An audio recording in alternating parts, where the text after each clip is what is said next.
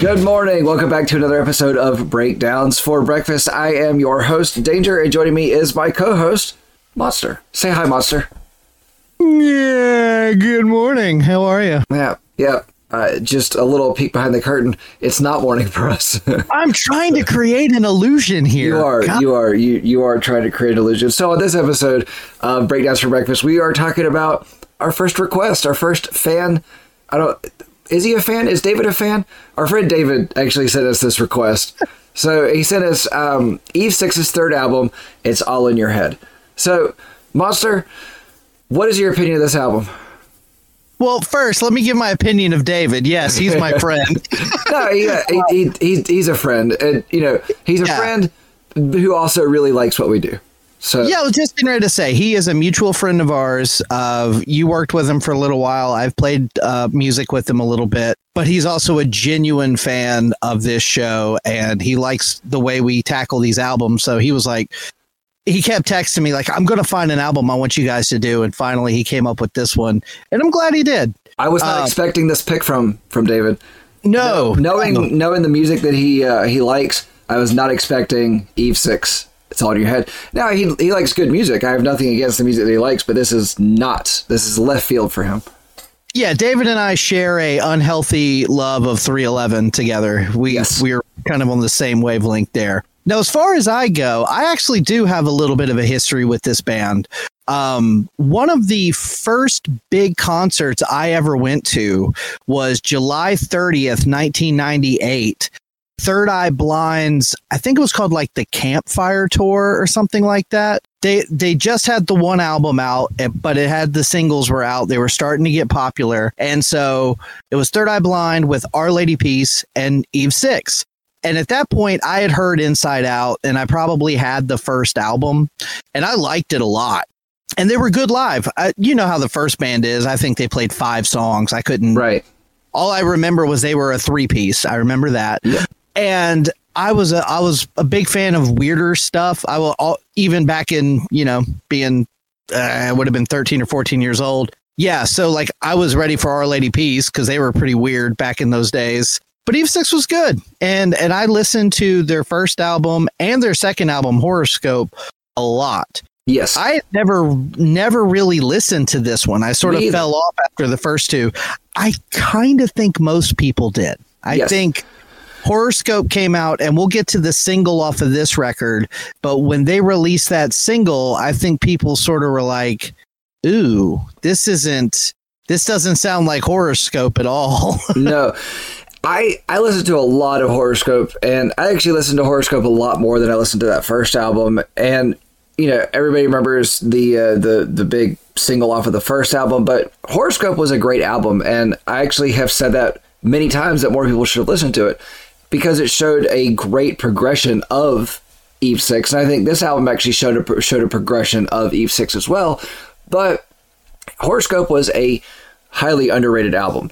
I think a lot of people fell off after the first album, and then you had some people hang on to the second, and then there was one song off of this that people listened to that I heard everywhere at one point. Yeah. But as a whole, this album is quite different from previous Eve Six that we've heard. And I'll say Eve Six's first album, Inside Out, is probably the biggest song they've ever had.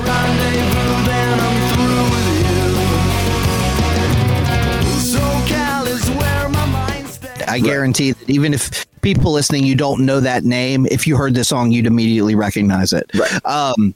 But Horoscope did not have a single as big as that, but it had 3 or 4 that hit the radio. And Here's to the Night might even be almost as big as Inside Out. Here's to the nights we felt alive. Here's to the tears I forgot Here's to the Night. Yeah. Okay. But again, those are sort of poppy. Right. And this album specifically is about half and half. Yeah, it's honestly, and you might think I'm reaching here, but I honestly think this album came out July 1st, 2003. And when I hear it, I hear some of that second wave of nu metal post-grunge kind of puddle of mud stained stuff starting to trickle into their sound here. I don't hear the new metal as much, but I definitely hear the other part which you're talking about. Especially in the latter half of the album, and I'll talk about that as we go through it. But it definitely stepped away from the poppier, the poppier pop punk, as they were doing when they first came out. Which, to people who don't know, they actually had a record contract in hand when they left high school with RCA. They were young when that first album came out. Yeah, they were like Silverchair young when the first one came out. And so they were, just coming out of high school, and they were like, you know what? We got a record contract. We're going to make it big.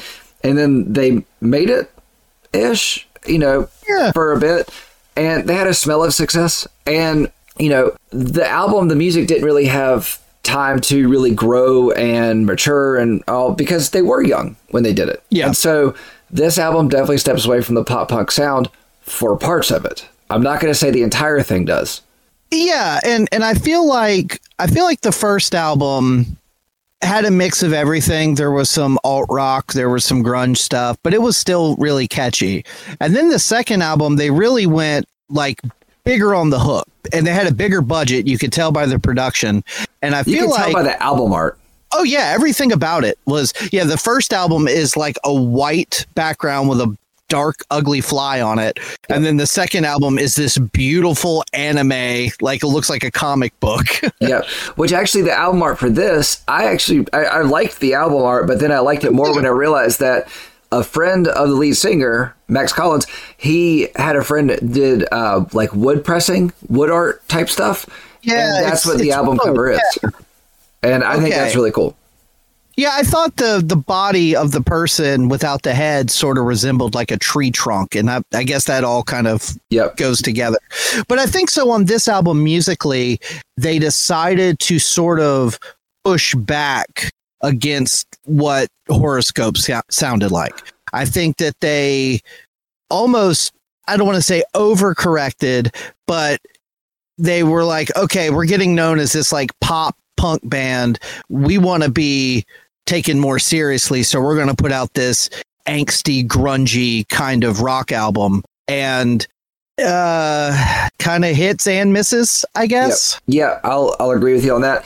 I think what we kind of saw happen was Horoscope was a good album. I really enjoyed it, but you're right, they absolutely did go bigger on the hooks there. And I think that that's partly because of what became big off of their first album. They wrote more stuff that was like that for Horoscope. And then it's like they kind of went, going into the studio for Horoscope, they went, you know what? We're going to do other stuff that's just like that made it big so we can have this album be just as big as that one song. And then they made an album that had a couple radio hits on it. And then it's like in the touring of that album and in the studio, they went, we want to kind of do things a little bit different. And so I think you kind of saw, like, even with that second album, you saw a little bit of, like, where they were kind of writing stuff they wanted to, but they were still trying to use the popularity that they had and use what they learned from that. And then this one is where they went, you know what? We're going to go all in on what we want. So before we get into the track by track, let me ask you just sort of a broad spectrum answer. How do you feel about the singer Max Collins? Is that right? So. Yep. How do you feel about A, his voice, and then B, his lyrics? Okay, so I didn't break down the lyrical content too much. There's a couple songs that, had certain lines that kind of jumped out to me and all, but nothing really stood out to me as far as his lyrics go. So overall, I'm going to say that's fine. His voice, I think his voice is going to be the one thing that always keeps them in pop punk territory. He has that pop punk tone in his voice. And if they're wanting to get away from that, he has to learn to either change the way he's singing or they got to get a new singer or become Eve 7 and have a new member. Oh, not cool with that. Yeah. So the lyrics I think are actually, okay. So again, Inside Out was kind of known for its quirky lyrics. Right. And there's some of that here. There was a lot of that on Horoscope and some of it here. And to your point, I feel like the quirky lyrics with the nasally vocal just sort of will always give them this air of silliness when they don't mean it. Yeah. Like I mentioned the nu metal thing earlier and you said you didn't hear it. We'll get to a couple tracks here that I think you replace his voice with the voice of a Jacoby Shaddix from Papa Roach or a Mike Shinoda or one of those like lower register, fast rap talking kind of vocal. And this becomes a nu metal track. But because he's got that nasally register, it keeps it in that kind of, it's not a 1-to-1, but it almost reminds me like when Sum 41 starts getting goofy and throws in a rap verse, you know, like. Yeah, I think some tracks I can kind of put that together on. I don't think all of them. At all. I don't. Especially not all of them. Just a couple. No, especially track 1, Without You Here.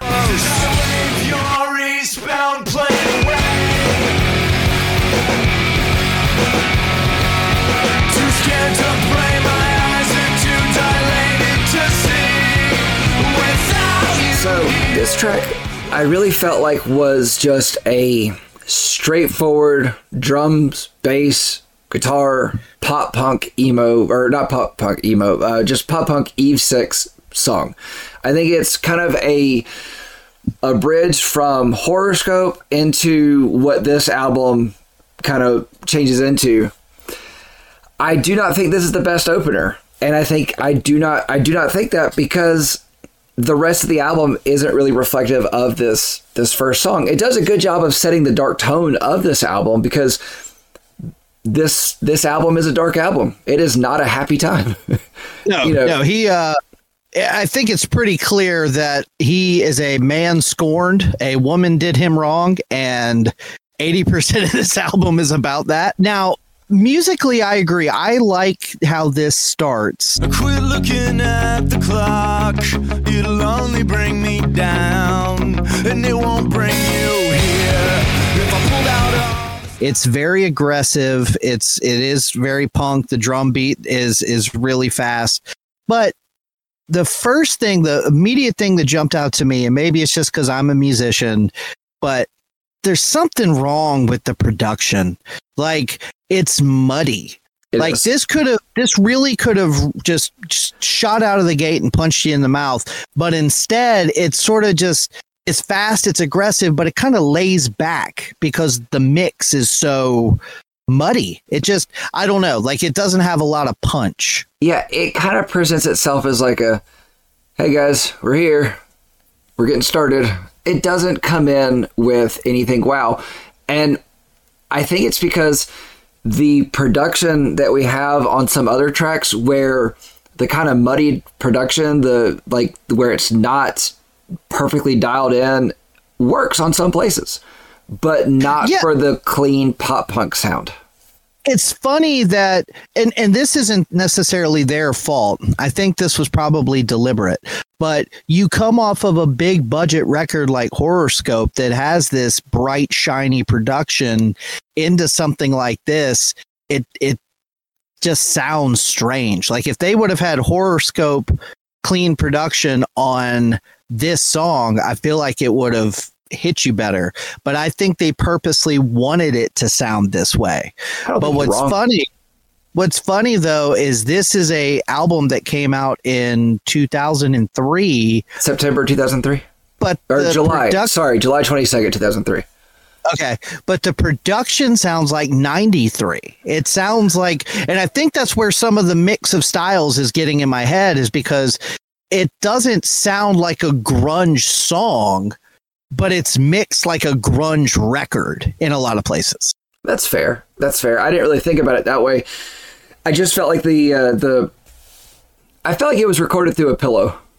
Yeah. There you go. Very muffled. Yeah. Very muffled. Yeah. And except his voice is like the same voice that we've had for a long time, but it felt like, everything else was muffled and was struggling to get the sound out. Let's put it that way. But then on track 2, Think Twice. come around, I'll let you feel the burn. Think twice. eyes where you touch my girl. Come around no more. She spreads her love. She burns me up.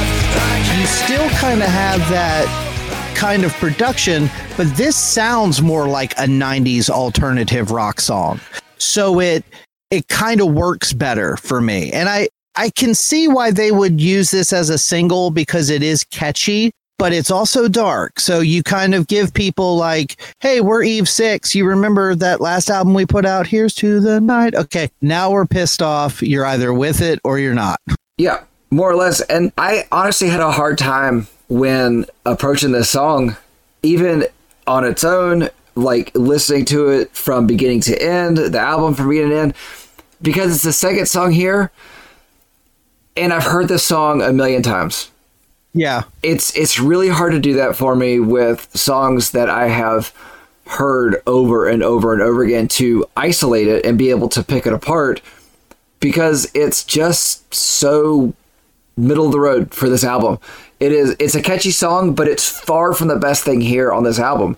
And we've talked about plenty of times that the single that gets released, everybody knows, is not the best song on the album, and this is not the best song on this album by far. No, but I think it was, in their minds, it was them saying, okay, this has a little bit of that old Eve 6 sound, but lyrically and production wise, it's darker and it's more angsty. This will be a good encompassing. Yeah, I get that. Of the vibe. So I see why they would do that. A funny side note, this doesn't happen as often as it used to, just because of how much music I'm constantly like consuming and seeking out. But this was a good example of, I did not know that was the name of this song. I did not know this was Eve 6. But when it started, I was like, oh yeah, I do know this song. Yeah, I knew the name of the song, and I knew it was Eve 6, but I didn't put together that it was on this album, because honestly, same. I thought it was on the album before this, Horoscope. Because it's been so long since I've listened to that album, I don't really have a lot of reference for what that one was. And so when this one came on, it was, oh wait, this is here. Okay. And I gave it an honest listen. And I could not separate my dislike of a song being burnt out from hearing it too many times. I mean, this was on every American Pie type movie in 2003, 2004. It was on every soundtrack for those movies. I got tired of it. Of course, I ate those movies up in my, later high school years and after high school, because who didn't on some level? Yeah, I was more into like Harold and Kumar more than the American Pie stuff. Well, see, like I feel like there's a bridge between those. I mean, I loved Harold and Kumar as well, but it's just those like high school comedy type movies, whatever. Yeah. So, again, I just had trouble separating that from it. It's a fine song, but it's not the best song here. This whole album has that early 2000s high school movie energy to it in a lot of places. Yeah, in a lot of places, but not the whole thing. And I'm going to really kind of gush on a certain section of this album. I'm just going to go ahead and tell you that. So, all right. Track 3, At Least We're Dreaming.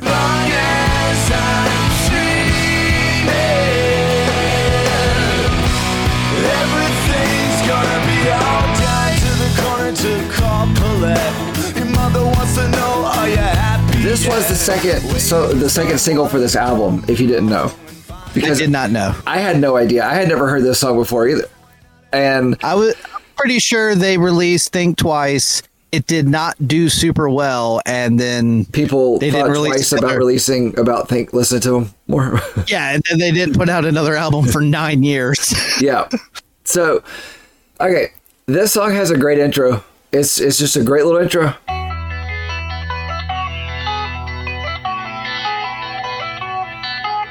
Yeah. And this is one of the better ones off of the album. I agree. It's not my favorite. It's got some good guitar hooks. It's got a chorus that's made to be yelled. It's like this one was made to be yelled by the crowd live. The drums in the chorus and the little guitar squelch. Find me swimming through the aisles of the grocery store. I don't even know. What did that make you think of?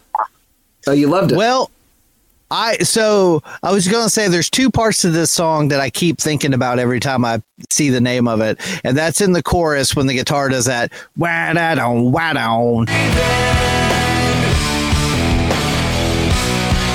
In the background, it almost, if you isolate just the riff, it's kind of almost Rage Against the Machine-esque. I don't know if that's where you were going with it, but because the song as a whole gives me like a Weezer meets Everclear kind of vibe. Weezer. Yeah, the whole song gives me like a Weezer kind of feel, especially Beverly Hills. Beverly Hills, that's where I want to be. Because it has kind of the same rhythm and tempo. I can hear Beverly Hills. I was actually feeling more Buddy Holly. What did we ever do to these guys that made them so violent? In this song. Yeah, a little bit. And you know, I mean, that was a good section of Weezer. It was fine. You know, I feel like the best section of Weezer was actually Pinkerton, but I'm one of the few on that. I'm alive like you, so please, hello. Yeah. On that train. But Well, so as soon as I heard Buddy Holly, I was like, that's all I can hear here now. I like, but I do like this song a lot. And the other part I like, so we're talking about the lyrics. The lyrics get a little silly in here, but I love the line where he says, I need a lullaby. I need some time. I need to get a dime bag from my guy. Yeah. Like, Midnight, I need a lullaby. I need some time. I need to get a dime back from my guy. Yeah. But that's what I mean as far as those kind of silly, kind of in that nasally voice, sort of will always root it in that pop punk thing, even though they're clearly trying to distance themselves from it.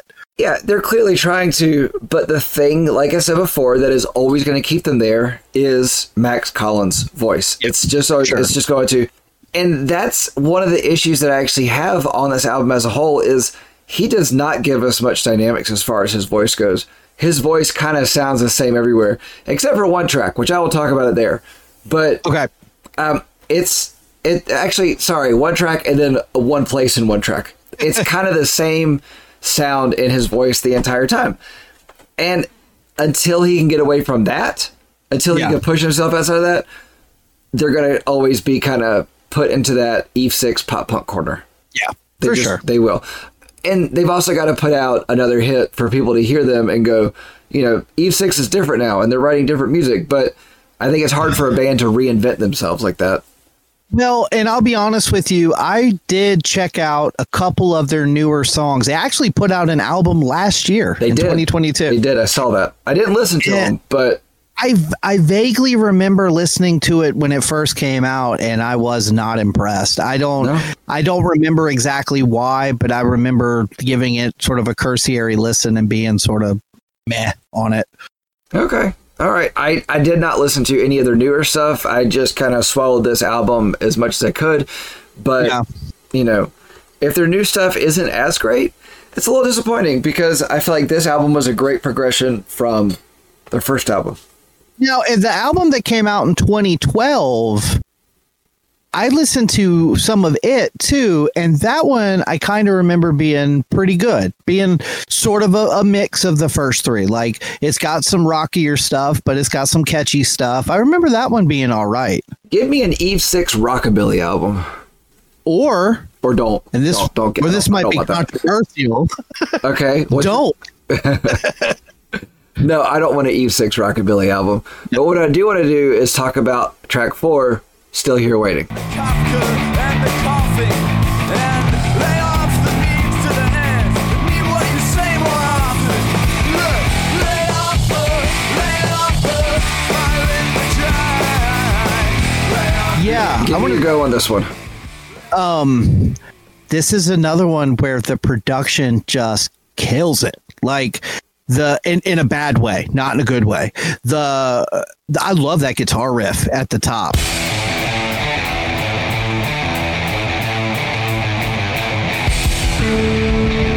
It's very I gave it. I said it was a. It opens with a searing loud guitar riff, and I said searing because it's like it just happens. You're like, oh, that's dirty. Oh, yeah. So, yeah, coming out of track 3, At Least We're Dreaming, has sort of, like we said, that kind of Weezer, kind of almost waltzy kind of bounce, and then this one kicks in with just a rock and roll guitar riff. But then when the vocals come in, they're so buried under the music. Lay off the coffee and the Kafka and the coughing and lay off the that you can barely hear him. Now, when you've got headphones on, it's a little bit better, but when you're in the car or you're listening to it like on smaller speakers, he's so buried in the mix that he is buried in the mix, but he's doing good where he is. Like, I do want him a bit higher, but he's good on it. He's not great. He's good on it. He kind of just sounds like himself again, but I think this one is a production thing. I think this was, like you're saying, he was buried in the mix. I mean, because this is an example of what happens when pop punk channels 1992. And yeah, this sounds like an old Sponge song. Like, this sounds like something from that. God, I love those first couple albums. Don't even. Anyway, I wasn't saying anything bad about Sponge, but Sponge is not something you ever hear somebody mention. If you want to know what Sponge sounds like, you can listen here. Will I wake up some dream I made up? No, I guess it's Oh, good. Perfect. Yeah, so obscure new metal, but also obscure 90s alternative. That's my second wheelhouse. Yeah. You say what he's doing is good. It's just buried in the mix. But I disagree. Like, the verses, he's like, enough of this hogging and the balking and the docking. Like, he's like, I don't know, dude. I don't like it. I love the guitar. That's about all I like on Did you like song. the little surf putt guitar solo?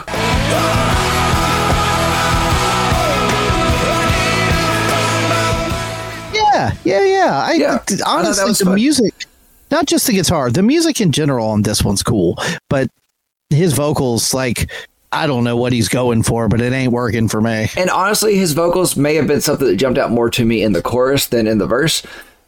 Yeah, I'm having trouble pulling this one back to memory as far as what it was I liked about it. But I just remember hearing it going, I want it to be a little bit louder and, a little bit more in the foreground, but I think he's good. I think he's fine. The chorus is better. The mix, his vocals come up a little bit, and he's da da da da da da da da. So it's kind of like catchy and whatever. He's sort of like mumble talks in the verses or something. It just occurred to me as you said that. So you know how an engineer live has to kind of be on the key or on the board, and like if the guitar player has a solo coming up, he gets pushed up a little bit and then pulled back down afterwards.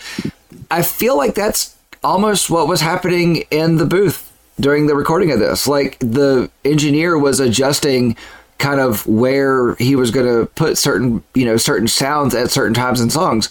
Now, I think there's, a way to do that, but I kind of feel like almost these songs were practiced and rehearsed and then just performed live in the studio, and the engineer just kind of did that. And it was like a one-take deal for a lot of these songs. Might have been, honestly, because this album does have this, not necessarily sloppiness, that's not the right word, but it has this air of sort of, we're doing it live, we're all jamming together, and because every once in a while you'll hear his voice not hit the perfect key. You'll hear like the beat get like slightly out of sync, probably because they're just jamming live and they're probably cleaning it up as they go. Like you said, that's entirely possible. Yeah, so that's my theory on why this album sounds the way it does. And you're right. They also tried to tap into a producer from 1992. I don't know. I didn't look at the producer at all on this one.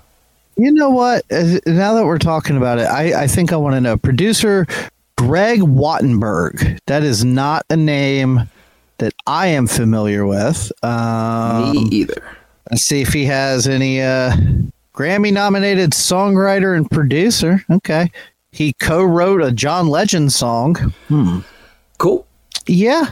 Oh, okay, but he did do a Dishwalla album. He did a couple Five for Fighting albums. All right, that explains things. Yeah, So- okay, interesting. All right, moving on. Okay, so let's talk about track 5, Good Lives. He grabbed my cash, promised that forever we will never get better at growing up and learning to lie. And a good girlfriend, she turned me in. I was lying with my eyes about adulterous sin. All right, Promised that forever good intro. Good intro on this. Not as great as that guitar riff we got before. I think that's probably the best intro on this album, but good intro.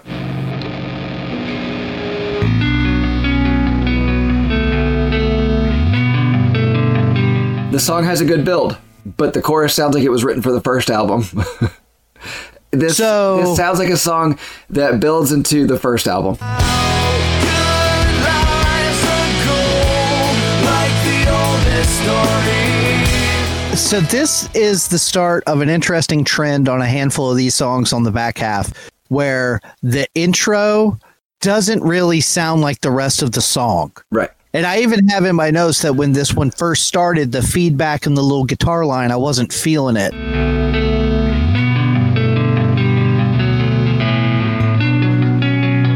And then it almost immediately changes into something completely different and sounds almost like a slowed down Blink 182 riff.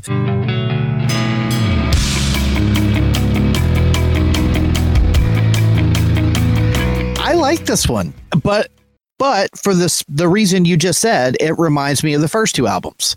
It sounds like it could have been written for either one of those.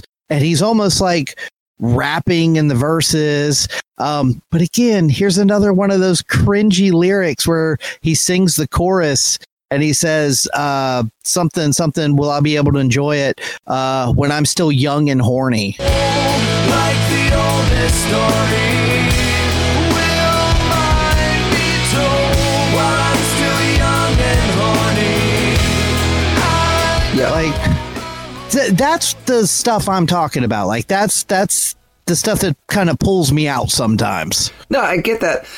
I felt like this one was a leftover song from the first album. They tried to make work on the second album and couldn't quite get it there. And then they came up with another section of stuff that was going to work for it in some way and smashed together two songs. I don't feel like this one actually completed the song. I mean, I don't feel like this one actually did it. It like I said, it builds up into a track for the first album. I like it. I don't love it. Yeah, I like it. I don't hate it. I thought it was a fine song. But what I do hate is track 6, Hey Montana. Waitressing to pay the rent, drinks to quell the smell of people. I do not need a cowboy pop punk acoustic track. Oh God, I hate this song. First line of my notes: could have done without the meandering country song in the middle of the alt rock album. Yeah. I appreciate that they were trying something different, but I don't need them to try this.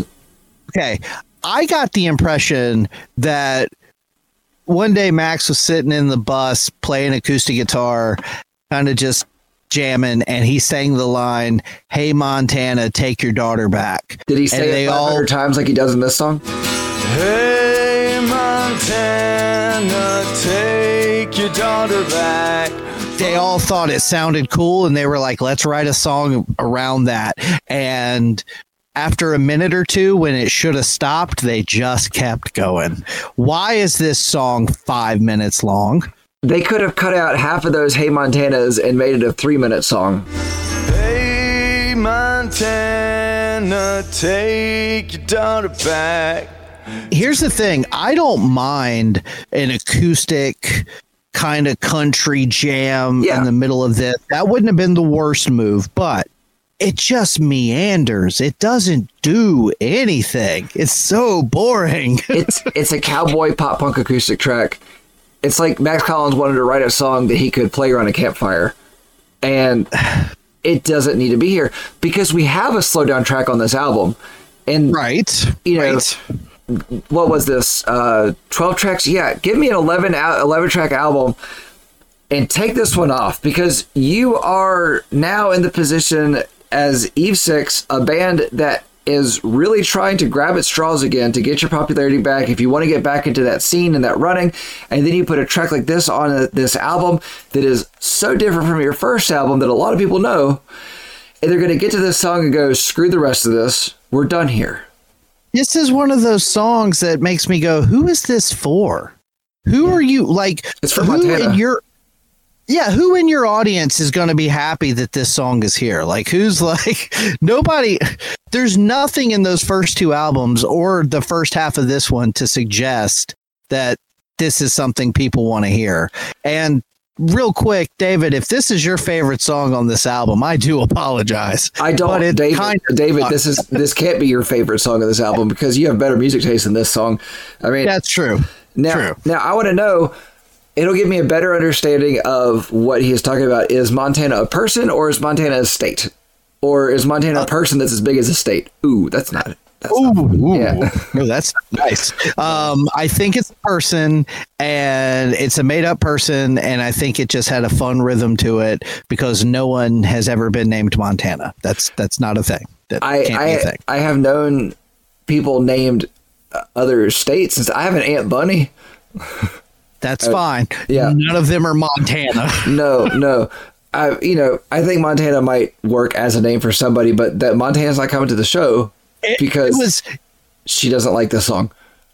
And for the record, Montana was Hannah's last name, but it was also a made up name. So it doesn't matter.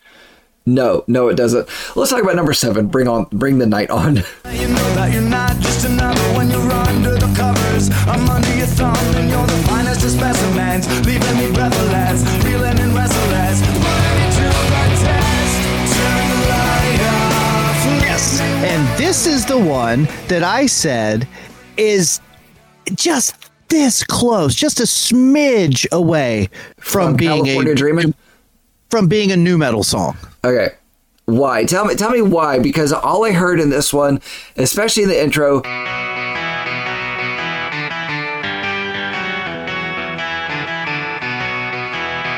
was California Dreamin' guitar intro. So please tell me why this is almost a nu metal song. So the guitar, you're saying California Dreamin', and I can hear a little bit of that, but that clean at that kind of a rhythm is very similar to bands like Cold and Puddle of Mud and that like post grunge, early nu metal kind of thing. He's basically rapping the verses, and then you've got this kind of big catchy chorus, but after the chorus, it goes to this jun jun ging, jun jun jun ging, like Okay, I'm lying when I'm telling you you're dissonant thing. All of these are like right on the verge of those kind of nu metal bands, but they never go full into it. Like the guitar isn't heavy enough during that dissonant part to really capture that. His flow in the verses is not quite rapping. It's still a little bit of that kind of fast talking thing. right, but you don't like the truth, serve straight or otherwise. And I'm an insomniac, tossing and turning at, it's getting repetitive. But like, you just tweak a couple of little things here, this would not feel out of place on something like Trust Company or a Taproot album. So if Eve 6 wanted to become a nu metal band, what would Eve 6's name be? Well, I think Eve 7 is taken, but that would have been cool because they could all switch to 7-string guitars. They could come out as Eve 666. So track 8. No. Okay. So Bring the Night On, I think actually is one of the better songs on this album. I do really enjoy this one. That guitar intro, like I said, California Dreamin' all the way. I heard Mamas and Papas for days in that intro, and it's fine. I mean, it's fine if you're wanting to go for, Mamas and Papas. But our points of reference are so across the board. We are. They are.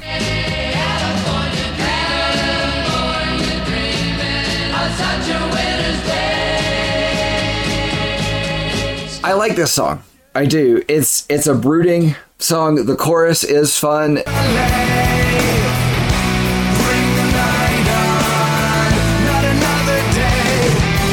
And this song, after that intro, this song does really pull the dark feeling of the album that honestly really picks up speed here. Mm-hmm. The first 6 tracks on this album, I didn't really feel it dark. I felt like it wasn't fun. I felt like it wasn't the happy-go-lucky Eve 6 that we do before. But it's like now we start going, Max is mad. Max is not happy. Well, so he's definitely mad on Think Twice. But the other 3 songs around that, you're exactly right. So Think Twice sort of gets missed. And then track 5, which was Hey Montana? Good Lives. Oh, Good Lives. Sorry, Hey Montana's 6. All right. Yeah. So that one's still pretty, the lyrics are a little bit depressing if you actually get into them. Hey Montana just sucks. And then you're back in, it's almost like the second album starts, and you're right. Yep. It feels a little different now. And I felt like 7 is where we really started to get the feeling of this album was supposed to be. Mm-hmm. And I really feel like from, 7 onward is actually a fairly solid album. I'm not a huge fan of every part of it, but I'm a bigger fan of the last half of this album, the back part of this album, than I am the front. I really feel like we actually start to get where the production style starts to work in favor of the band instead of working against the band. Yeah, I'll give you that. I feel like the production and the emotion starts to sync up better on some of these back tracks. Yep. That's not to say that I necessarily like them more than some of the first couple, but we'll get there. I'm just going to say I like the back part of this album more than I like the front part, but I still like some of the front part of the album more than the back half. Does any of that make sense? Yes. They do feel different. Like they definitely do feel different. And I think that what you're saying is you like the songs, some of the songs in the first half and some of the songs in the back half, but the overall mood and vibe of the back half jives better with you. It works better with my emo picks that we've been talking about. Yes, it's definitely more on that wavelength than the bouncy, poppy, happy stuff that I like. All right, so let's talk about track 8, Friend of Mine. I don't want you to go. Friend of mine, stay alive. Don't you leave me here all alone in the world with a chronic tear. I will always be here. This is a fan favorite. I can see why. Is it? It is a fan favorite. There was actually, I did a little digging into this album, and this is a fan favorite. And I don't think it's a fan favorite because this is not a good track on the album. This is a great track live because this is it's almost like this song was written for him to not be singing in the microphone the whole time, for him to let the crowd sing a lot of the time. I don't like the guitar in the verses. The repetitive guitar on this track does not work for me, but this track would be great to see live. When the song first started, the little kind of clean guitar line,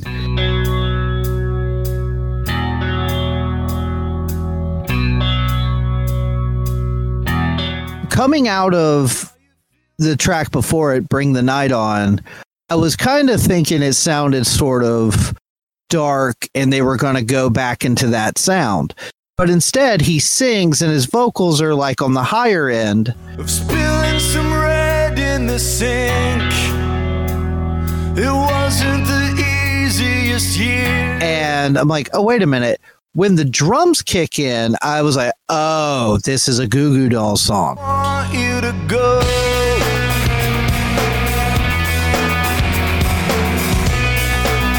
Okay, That's gotcha. Fair.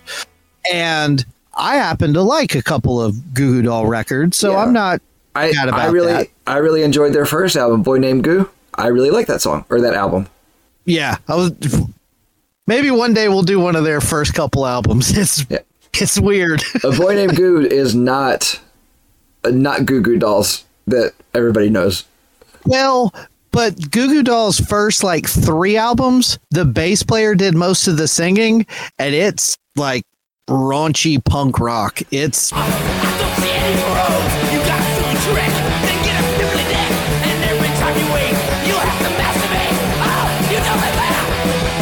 It's very strange. Yeah. So A boy named Goo, they start to become the Goo Goo that we know.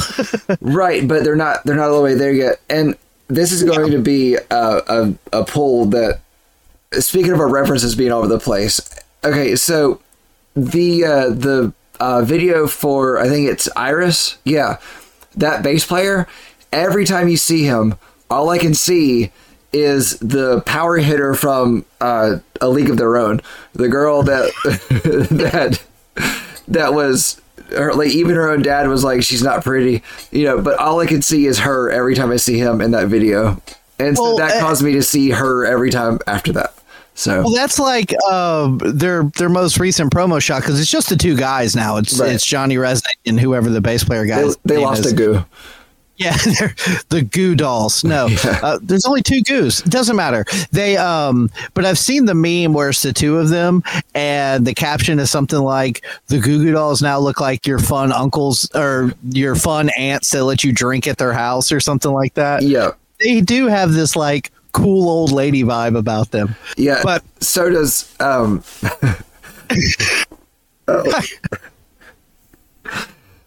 So does Steven Tyler. Oh, God, no. Steven Tyler looks like your grandmother at this point. He is decrepit. Anyway, back to Eve 6. This song's fine. Next song, no. To your point, though, about this being a good song live, that chorus is huge. It's catchy.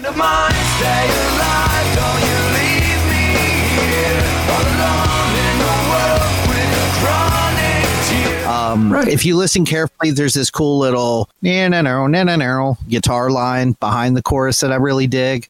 It's not one of my favorites on the album, but I could see it going over well. I actually like the verses because of that Goo Goo Doll feel. I don't have a big problem with this song, but it's not one of my favorites on this album. Yeah, it's not like in my top 3 on this album or anything, but it's fine. I like it. I don't feel like it fits into the back half of this album, and I feel like they probably had trouble figuring out where this song should go, but they really enjoyed this song. So to your point, you put Friend of Mine in that front half, and you put Think Twice in the back half. That makes more sense. But then you're getting kind of lopsided on your track listings, I think. I mean, I say turn Hey Montana into Bye Montana and get rid of it, and maybe switch Friend of Mine with Think Twice, and then put Think Twice in Hey Montana's spot. Yeah, that wouldn't be bad. Kind of in the middle somewhere. Yeah, that's not bad. But again, it's your single, so you put it in the first 2 or 3 tracks usually. So I know. But I mean, why not change it up? Why not do it different? I don't know. I don't know. Let's jump into track 9, Girlfriend, featuring string arrangements by David Campbell.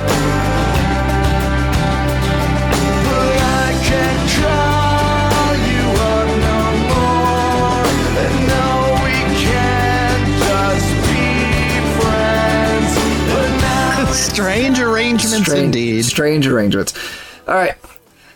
This was the slowdown of this album, not Hey Montana. This was the slowdown. Yeah. This is an overproduced acoustic track. It doesn't sound dirty like the rest. It sounds very clean. It's a good song, and I think it fits here perfectly. It's a breakup song. Just plain and simple, a breakup song. Most of these songs are. Yeah, fair enough. A lot of them are. Yeah. And I felt like, this was a slowdown that this album should have had, not Hey Montana, because this is the song that changes the pace, because I felt like the rest of this album was very different from the rest of the album before it. And so I feel like this really gave us a, like, hey, we're going to change the pace because it's really about to change. I like this song, though. I do think it's an overproduced acoustic track, though. This one is this is another one where I feel like it's hurt by the production. I feel like there's so much going on that they didn't take the time it needed to mix it in well. It sounds like when the song starts, it builds, and I like the dynamics that it has.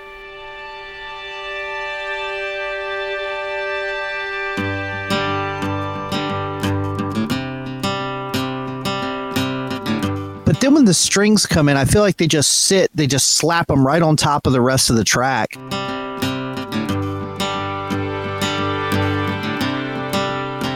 You really gone. and you lose the rest of the stuff. Again, his vocals are like buried in the mix. And there have been albums where I've heard where I like don't like how much louder the vocals are than the music. There was a trend there for a little while where that was pretty common. I hated it. But this is too far the other way. Like, again, headphones, it's better. But if you're listening in the car or smaller speakers, it gets to the point where you can you can hear him singing, but you can't even really tell what he's saying.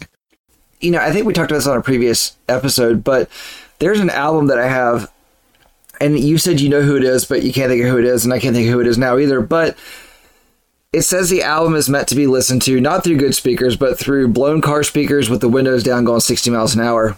And I feel like this is the way this album should be, or that's the way this album should be listened to.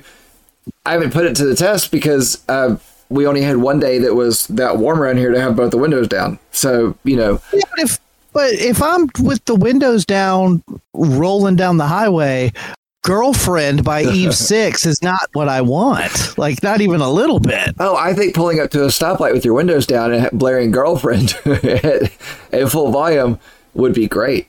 And then try to race somebody. Yeah, absolutely. You try it and then report back to me. No. Fair enough. Yeah. I'd like to say I'm going to, but it's just not going to happen. No. Holy sure. So, all right. Track 10. Not going to be alone tonight. Yeah, you gonna win.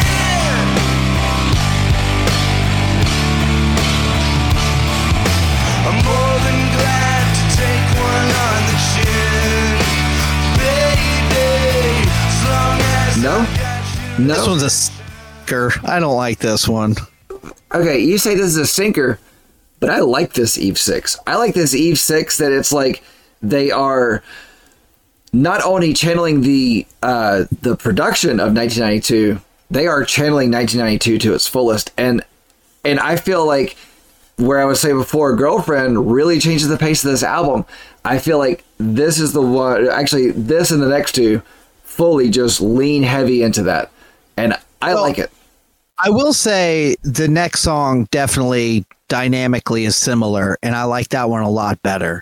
But Not Gonna Be Alone Tonight just sounds like a big ball of fuzz. Like I don't like his vocal delivery on it. I feel like, I don't know, there's something going on with his voice where I'm like, is this really the best take you guys could get? I don't like his little vocal warbling in the verses. Again, the production is just muddy. I get it. Like you said, I think a lot of that is intentional. It's supposed to sound like an old grunge song. And so in that case, they succeed. But that doesn't necessarily translate into something I want to listen to. Again, especially on an Eve 6 album, you know, like yeah.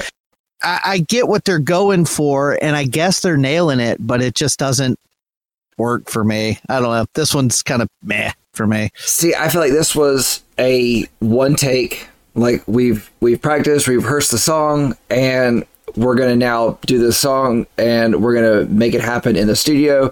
And the big fuzz that you're talking about, I really felt that more in the verses than in the chorus. And it was in the verses where I was like, this is a fun Eve 6. I like this Eve 6. And then the chorus, it was like, this is still acceptable Eve 6.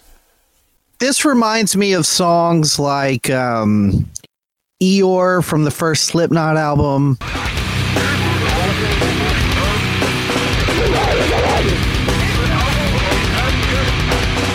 Earache My Eye from Follow the Leader. Like, it reminds me of those songs that the band is doing live in the studio, and it's a little sloppy and it's not perfect, but you can tell they're having a good time while they're playing it. But that's a hidden track. That's minutes after the last song. I don't know about it being in the middle of your album. Like, we're in the home stretch on this one. We're in the last third. Oh, we are. I agree, but I don't know. Like, this one just feels, I don't know. Like what you were saying about the back half of this album, I'm kind of on the opposite side with you on that, because I feel like I don't know. Like I Girlfriend is fine, and then I don't like this one. So I'm starting to get kind of at this point of the album. But see, this last third of the album is really where it's almost like they're writing an album for people that love the 90s grunge like me. And I like that. But see, I liked when they were Eve 6 doing 90s grunge, not just a 90s grunge song. Like the songs we were talking about that have a little bit of Weezer, have a little bit of, these other influences. They still sounded like Eve 6 implementing those elements into their music. This doesn't have any real Eve 6 to it, I guess. See, I guess I still hear the Eve 6 to it because of Max Collins' voice, because he still has that same, pop punk tone, and pronunciation across the board. And so I feel like this is Eve 6 doing more grunge leaning more grunge. Let's put it that way. The next song, track 11, Hocus.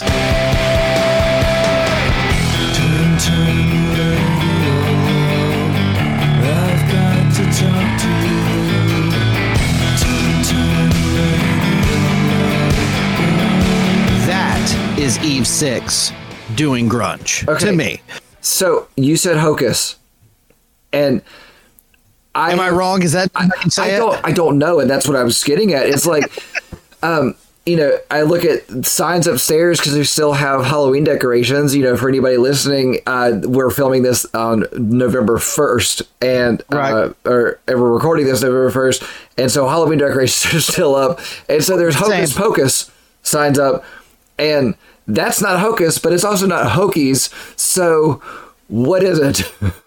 Yeah, I'm going to go with Hocus, but I'm not. Hey, David, tell us how to say this. Yeah, I'm not doubting your pronunciation, but it was like I look at it and go, "That's not this or this, but what is it?" So, all right, let's talk about the actual song now, not just the name. Yes, I like this one. I like this one a lot. When it first started.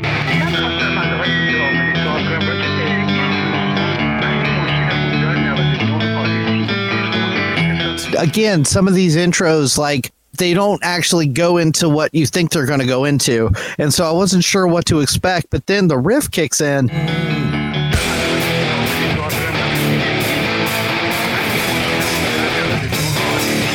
It's a heavy riff. It's a gnarly guitar riff. Then you got these clean parts that, again, have that 90s grunge. But on this one, his vocals, he actually kind of gets away from some of his previous tones. And I equated it to, I thought he had a little bit of a Billy Joe Armstrong from Green Day kind of in the verses until he goes full Cobain in the back half. Feeling melodramatic and spastic. She ain't made of Westside plastic. He sounds so much like Kurt Cobain. It's crazy. He's got that Kurt Cobain down for sure on this one. Yeah.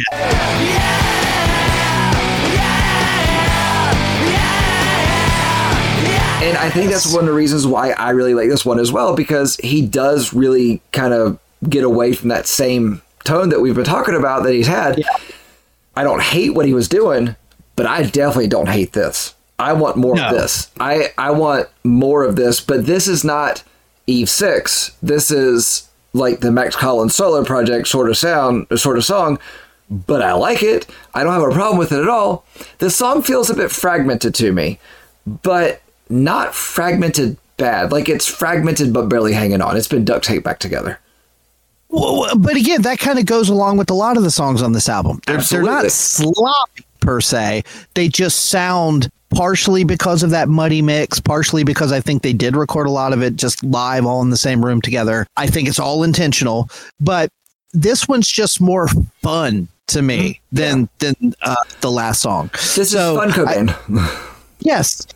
So for me, this one just works better. I feel like this one and Not Gonna Be Alone Tonight definitely kind of are almost like companion pieces. Absolutely. But this one works way better for me than the other one.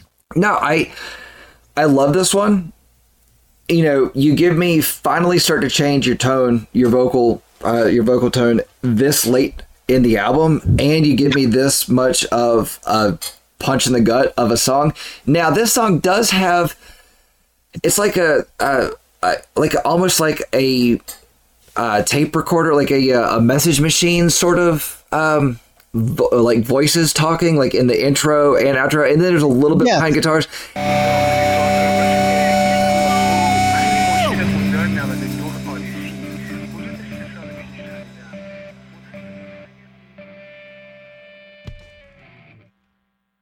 I didn't really find that to be necessary.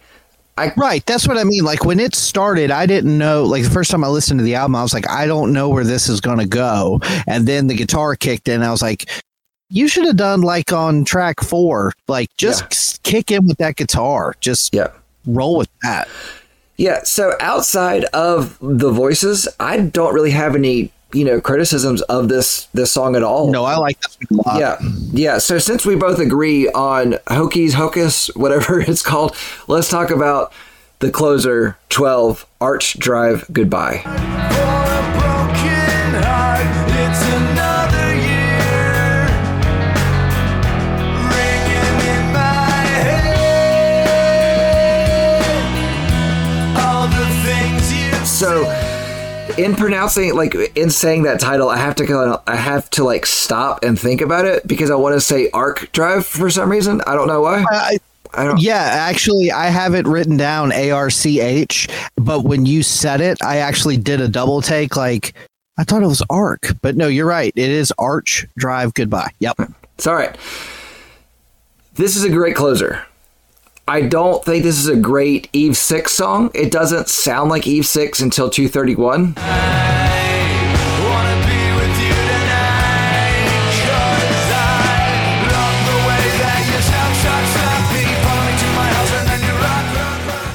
Because it's I watched that and it was like when it happened I had to do like a double take to the Spotify and they go, okay, we've got 2 different bands on this song. I don't think it's a bad closer at all. I think it's a decent closer. Let me read my notes. Song. Let me read my notes here. The guitar line sounded like a slowed down Blink-182 again. A lot of twinkly guitar parts, catchy vocals, but it's very sad sounding until around 231. And it kicks up a notch and gets a little bouncier. Yeah. Don't love the song as a whole, but I do like that even though this is a softer song, the album goes out on more of a rappy, upbeat part. Yeah. It's a good closer. It's a decent song. It's a closer that feels like a closer to an album. It doesn't, a lot of times a closer will still feel like we're still doing things and still, going. I like it when a closer closes the album. The song feels done. Yeah. And this one does it. Yeah, I feel like this one does a good job of bringing in elements of all the previous songs, but going out on a very Eve 6 note. Right. And literally they change at 231 into Eve 6 and go out there. Yeah, it literally sounds like, to your point, it's almost like 2 different songs. Now, there's some other bands that do some stuff where there's like a literal stop and then it goes into a completely different piece. It's not that jarring, but it definitely feels like a different section starts. No, it flows together well. It's not jarring in how it happens. It's not distracting in how it happens. But overall, I would actually say that this is a fairly good album. It's not a great album, but yeah, it's fairly good. So do you want to give me your closing statement? In a minute. I was going to ask you. Hey, good looking. What cooking? What's cooking? What's the cooking song, chef? So off of this album, I don't think anything actually jumps out as a great cooking track. I feel like there are kind of overall, like, because the songs on this album are not too terribly long. I mean, we do have some longer ones at 5 minutes, 4.5 minutes, but overall it just kind of gives good background noise, but it's not distracting. I think the best one would be Hey Montana. She needs your care. these bustling streets. Because I can just picture you like boiling a pot of beans on an open fire out on the range. So what Hey Montana does, like, it's really convenient to listen to that song in the kitchen because I'm right by the oven that I want to put my head in when I hear this song. So God, it's a bad song. yeah. All right. So what's new with you? Bring the night on. Not another I already kind of said it while we were discussing it, but yeah, that one to me is like 2 dial turns away from being a Trust Company Taproot song, and I'm here for it. That's probably my favorite song on the album. It's just got a bounce and groove to it that really, really warms Monster's heart. Monster's black new metal heart. Cold death. Never mind. Okay, so you want me to do my closing statements first? Yeah, go on. We have. Okay. David, I hope we're still friends.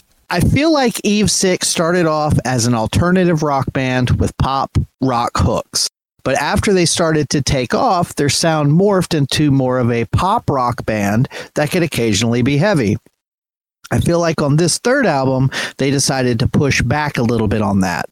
The songs feel angstier and have moments of grunge and new poking their heads out here and there, and that suits them well. But what I think hurts this album is the production.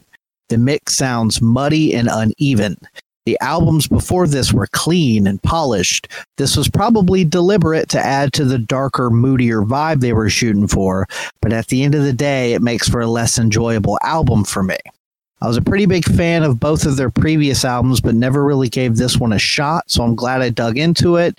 I don't like it as much as the previous 2, but there are definitely some very solid rock songs on here that I'll probably revisit when I'm in the right mood. 1 to 10, I'm going to go a 5.9. 5.9. Okay. Could not get to 6. I was thinking about some of the stuff I've given 6s that I have way more fun with. I can't go full 6. Yep. So, okay. There's actually a part of this that I would change based on what we were talking about in the beginning, but I'm not going to because this is my statement. But, all right. It's All in Your Head is about the feeling of being lonely and wrought with despair. It's a great third album and shows what is probably happening to Eve 6, the regret of letting the passion slip away as pop punk wasn't at the front of most mouths in 2003. They fought it, but they didn't resist change entirely. The album has some step-out tracks showing that they are pushing forward, changing the tides, if you will. But these 3 musicians stormed out of high school with a contract in hand from RCA and still wet behind the ears. They quickly put out their first album and showed they had potential. This album shows the potential has come in, but still has some room to grow. With 2 more albums in the can after this, knowing what they came from before, they must be worth a listen. Most of this album is 2. I gave this album a 6. That's fair. That's fair.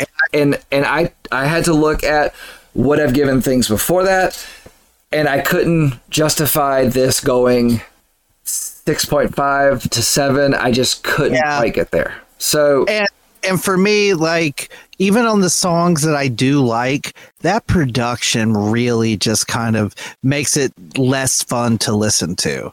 And this is definitely one, like we've talked about on other albums, that I will have to be in the mood for because it is muddy and angsty, and if I'm not in that mindset, this is gonna just put me in a bad mood. Yeah, I understand that for sure. So that gives it a 5.95. So you gave it a 5.9. I gave it a 6. It does put it at a 5.95, which puts it just below Caroline's Spine, Attention Please, at 6, and just above Jay Seeker's Sleep Talk at 5.75. All right, if you disagree with us on our score and think it should have something different, please reach out to us on one of our social media platforms. Check us out on our Breakdowns for Breakfast Facebook page, or shoot us an email at dangerandsarge@gmail.com. So, Monster, what are we listening to next week? Ooh, I'm excited. Next week, we are listening to Andreas and his 2017 debut album, Strange Memories on This Nervous Night. And Danger, You know I have cats, right? Yes. Do you know what cats eat for breakfast? What? Mice Krispies.